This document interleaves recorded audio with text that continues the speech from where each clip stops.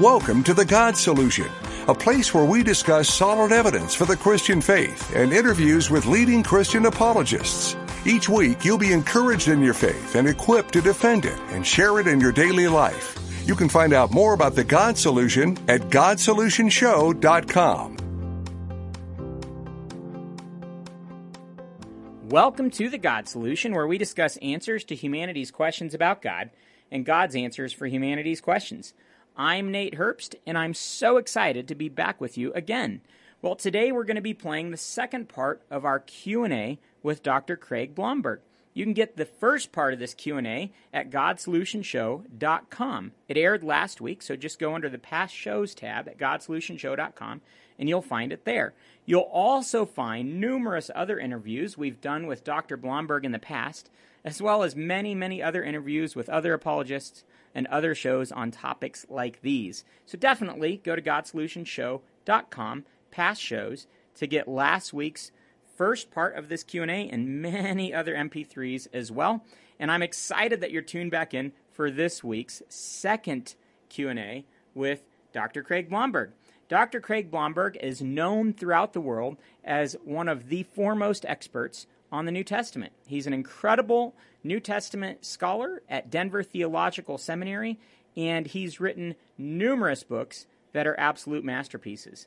I hope that you'll check those out at Amazon or wherever you buy books.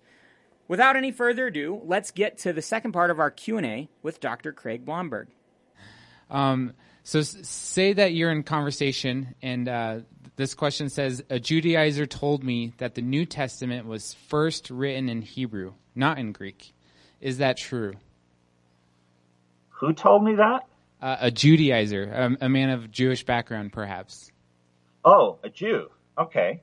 Yeah, because the word Judaizer is a term that Paul coined in the letter to the Galatians to refer to people who were coming into town saying you had to follow the law in order to be saved. Now, maybe that's what the question means, but certainly there are a lot of people who wouldn't agree to that, who ask the question about Hebrew or Aramaic backgrounds.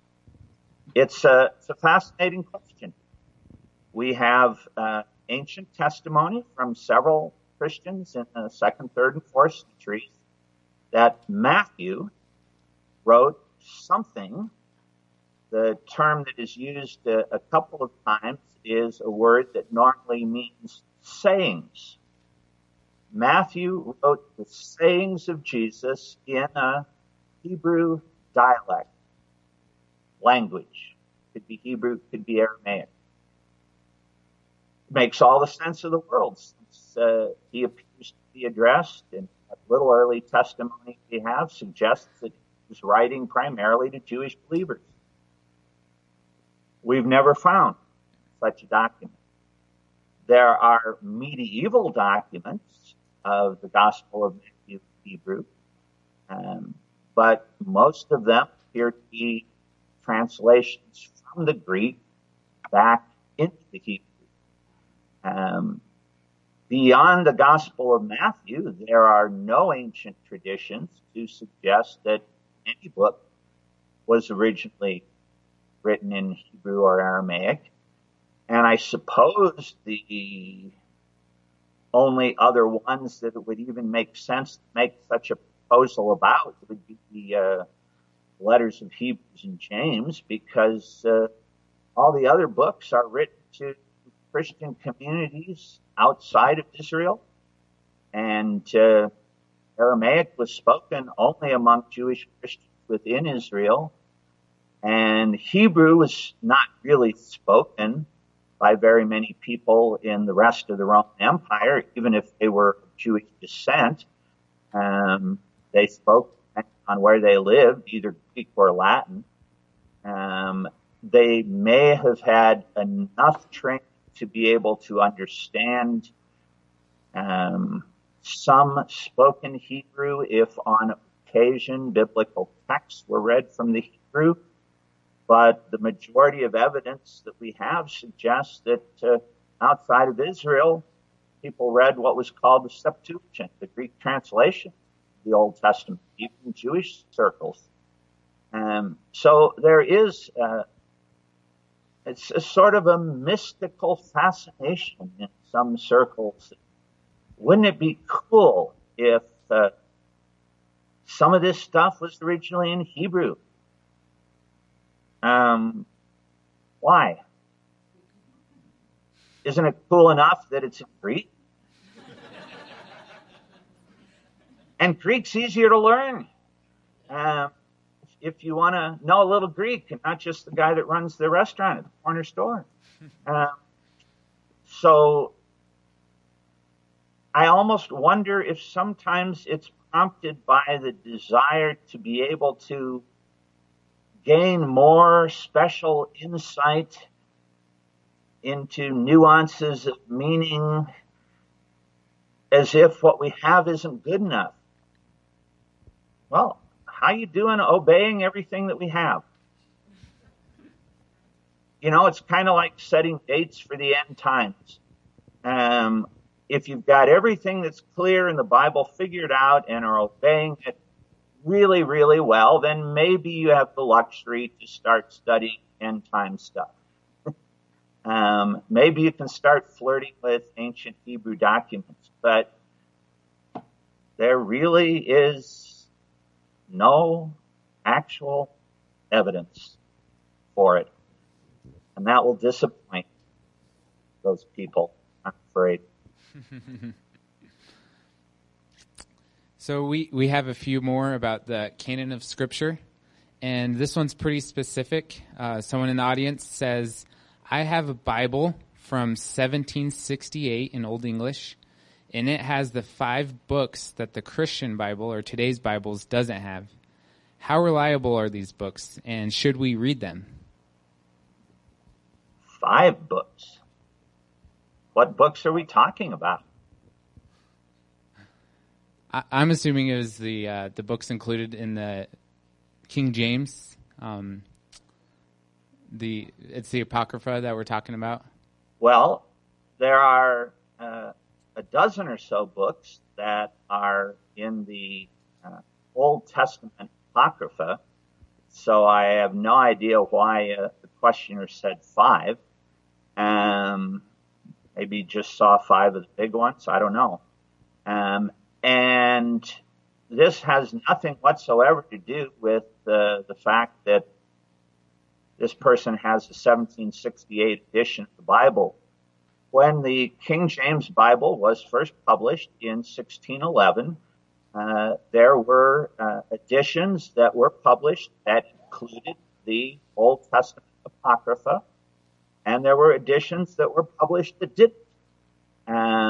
The purpose of the Bible was to be a Bible for all people, not just for Protestants.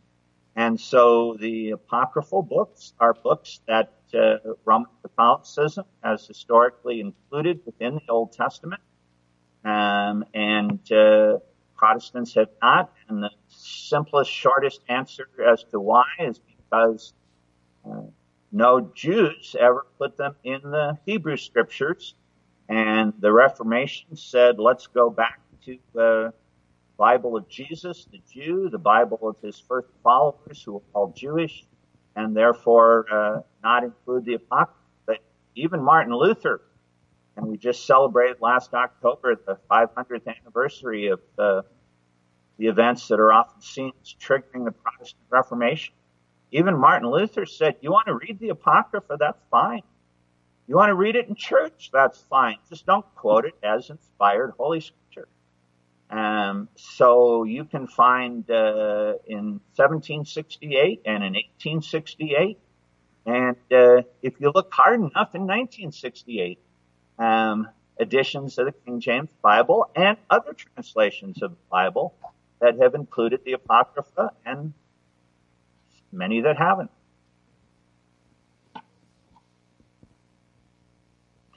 More glazed over looks. If you're just tuning in, you're listening to The God Solution. You can get more about The God Solution at GodSolutionShow.com. Thanks for listening. Okay, so we have a little bit about the discussion of what books have been added to the Bible, or just this one says, what are the two most dominant arguments bringing doubt to what is canon? And what are the best responses to these arguments?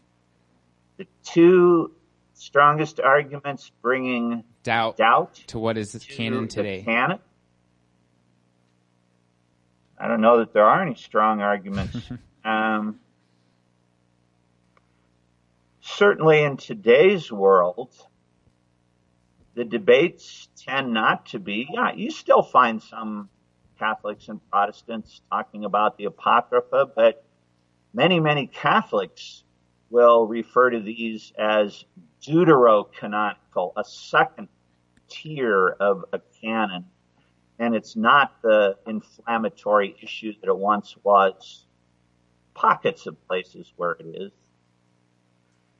In the New Testament, most of the really exotic, lively discussion is about Gnostic texts, books that came from the 2nd, 3rd, 4th, 5th century that were produced by a unorthodox sect or branch of Christianity that had imbibed various Greek philosophical influences.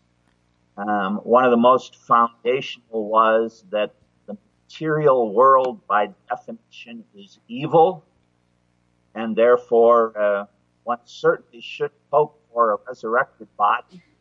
That would be carrying something evil with you for all eternity. But only immortality of the soul, and that everyone had the spark of divinity lurking deep inside of them, waiting just to be kindled into flame. It sort of appeals to people who want to create their own religion.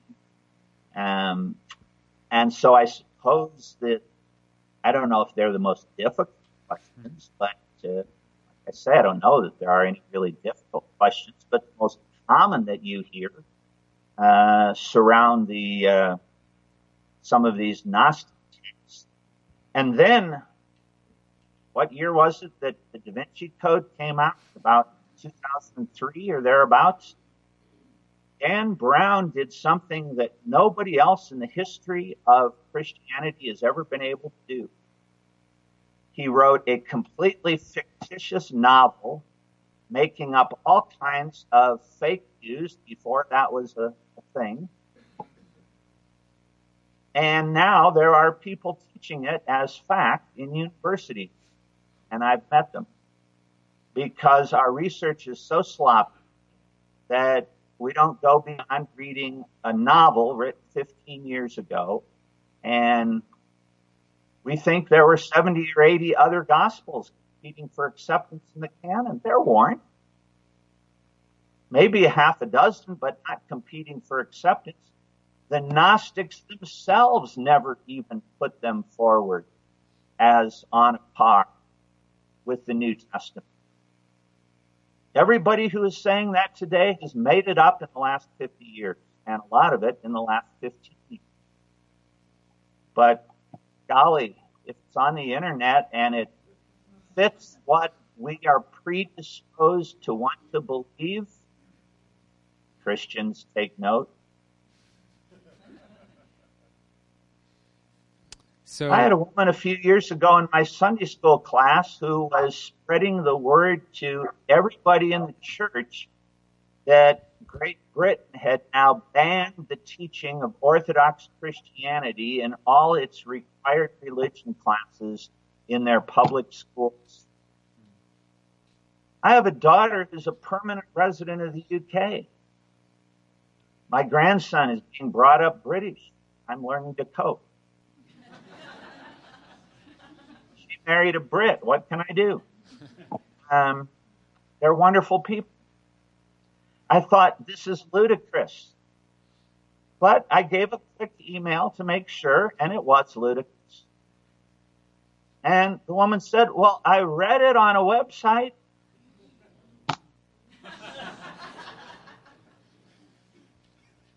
What was the question? No, there really aren't any hard questions about the canon. One that got asked, or what are some books that were considered, but they didn't make it into the Bible? There is a body of literature, and you can find it by Googling the Apostolic Fathers. I've never quite understood why they call them that. I think they should have called them the Apostolic Sons.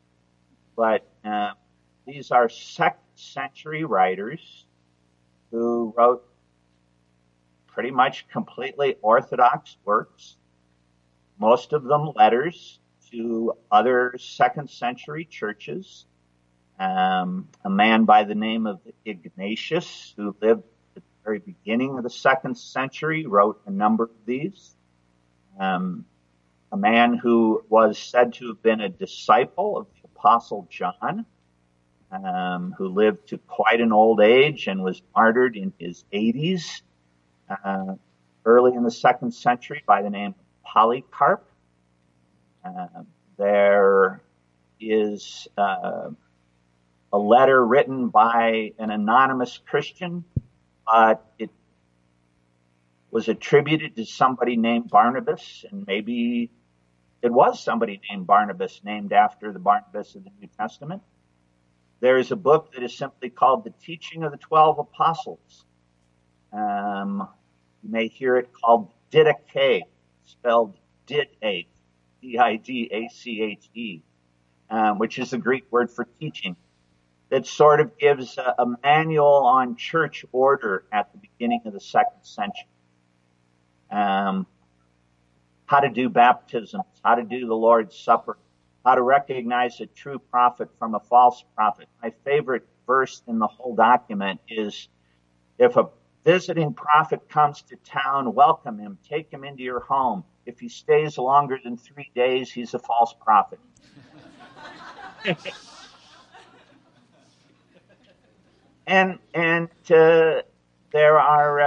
There's a book that's simply called The Shepherd of Hermas, a man named Hermas, who has some beautiful parables, has some beautiful visions. These are all second century books. And if you look at the approximately 40 lists of books that have been preserved from the second through the 5th centuries of what should be treated as inspired and part of the New Covenant revelation, you will get 1 or 2 of these in as many as 4 of the 40 lists. You'll get a couple more in 2 of them. You'll get a couple more in 1 of them. And you'll get another 36 lists that say nothing about any of them. And you will not get the Gnostic texts anywhere. So sometimes in conversation with skeptics or non-believers, they might bring up typos or missing words that happened, or variants, maybe some of the things that are in the footnotes of our Bibles today. Are those problematic, or what's the story behind those? That's the nice thing about having more than 5,800 Greek manuscripts and another 20,000 in other ancient languages that the Bible is translated into. I like the way Dan Wallace at Dallas Seminary puts it, not so much in his writings because he knows they're going to be peer reviewed, but when he's talking to Christian audiences with a little bit of exaggeration, he'll hold up a Bible and he'll say, "We have the original New Testament." And people are going, "Oh, wait, what are you talking about?" And then he'll say, "We just don't always know if it's in the text or in the footnotes."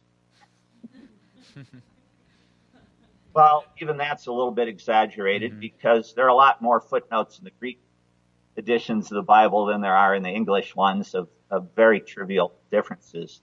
But the way somebody can answer that question for themselves, if they're willing to take the time, is give them a good modern English translation that has a lot of footnotes. And if they're doing it all online, make sure they know where to click to find the footnotes. And read through them and decide for yourself. Oh, yeah, there are the two big ones, and there's only two like them.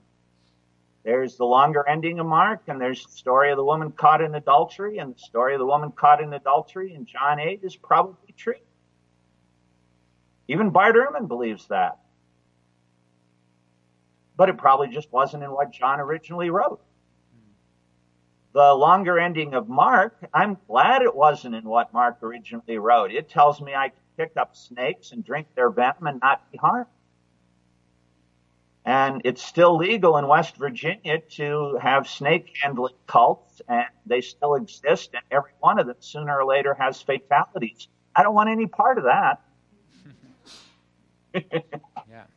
But there is no doctrine, no ethical practice, unless you want to call snake handling one of them, that depends on any text anywhere that has an interesting textual variant. So sure, I can acknowledge that in a heartbeat to my unbelieving friend and say, the Bible is still vastly better preserved than any other book from the ancient world that we know of. So to conclude, we have, I think, about a minute. Can you just share some of your latest research or writings, just to show, like, if people wanted to look into further what you've been working on, what can they look into? The very most recent book that I have published, and it's not like journalists who have something new every day, or even every month, came out at the end of 2016.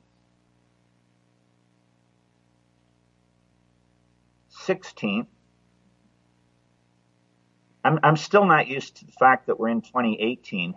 I was all set to say, well, never mind. I'll only have 1 minute. It's called The Historical Reliability of the New Testament. It combines some stuff I've done before with lots of new material, and it's really big and fat, but not that expensive as paperbacks go. Don't be intimidated by the size.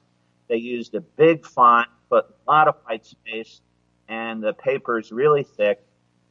It could have been crammed into a book half the size and probably sell better. But the next thing I'm coming out with, hopefully by this year in November, is a theology of the New Testament with Baylor. For all my friends who have said, you've spent so much of your career defending the reliability of the New Testament, and when are you going to tell us what it actually teaches and how to think about it? I heard you, Mike White, and this book is you. Great. So with that, I just want to thank you again personally for taking the time to be with us virtually and to answer our specific questions. Well, thanks for you guys doing something on a Saturday morning most of the world wouldn't think of doing. All right, cool. Well, thank you, and we're going to transition.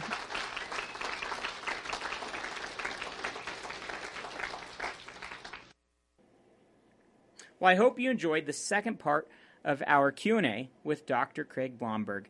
You can get this and all of our past shows, including numerous interviews with Dr. Blomberg, at GodSolutionShow.com under the Past Shows tab. I encourage you to go to the Denver Theological Seminary website and search for Dr. Blomberg to find out more about Dr. Blomberg. And I would also encourage you to pick up his books. He's written somewhere in the neighborhood of 40 or 50 books. That is not a joke, so he has a lot out there. Pick some of it up. Two that I could recommend are Can We Still Believe the Bible? It was released 3 or 4 years ago. Can We Still Believe the Bible by Craig Blomberg. And also, more recently, The Historical Reliability of the New Testament, also by Craig Blomberg. Pick those up. I'm sure you'll love them. Well, like Dr. Blomberg said, the evidence for the Bible is absolutely overwhelming. And I want to recap that a little bit before we close out the show. In our Best Facts resource, we give Christians an incredible acronym to be able to remember a coherent defense of their faith. And the second part of that acronym is the FACTS acronym, which provides arguments for the reasons that we should believe the Bible. I want to recap that right now since we're on the topic of the reliability of the Bible. The FACTS acronym kind of goes like this, and this is such a great acronym to memorize. You can go to thebestfacts.com or go to Amazon and search for The Best Facts and buy the book. Either way, I encourage you to memorize these acronyms. So the FACTS acronym goes like this. F, the Bible foretells the future. A, the Bible is archaeologically accurate. C, the Bible is coherent. T, the Bible is translated correctly. And S, there is science in the Bible that shows God's fingerprints on His Word. All these things show us the reliability and the truthfulness of the Bible. Let's go back to that. We don't have a lot of time, so I'm going to keep this short. The Bible has hundreds of prophecies. Some would say over 1,000 prophecies. In fact, there are over 100 about Jesus alone, including a prophecy in Daniel that prophesied the exact time that Jesus would come and be crucified and die for our sins. So many other prophecies about Jesus were absolutely clear, and they could not have been fabricated. And we have the manuscripts that predate Jesus, so these weren't written down after the fact. It's overwhelmingly conclusive that this was prophetic material about the Messiah that was to come. And for the Bible to be prophetic in nature shows us that it has God's fingerprints on it, because who else could know the future but God Himself? And in fact, prophecies, accurate prophecies, show us that there is a supernatural reality beyond the natural world. The Bible alone is prophetically accurate of all the religious texts. It's also archaeologically accurate, and this is absolutely exciting. You know, the Bible tells us about real people, real places, real events, and we can look at the evidence for those in the archaeological record. I've talked to some incredible people about that in the past, so definitely go to our past shows at GodSolutionShow.com to check out some of those interviews.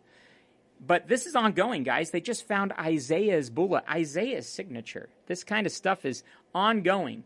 Right now, a friend of ours is excavating the biblical site of Sodom.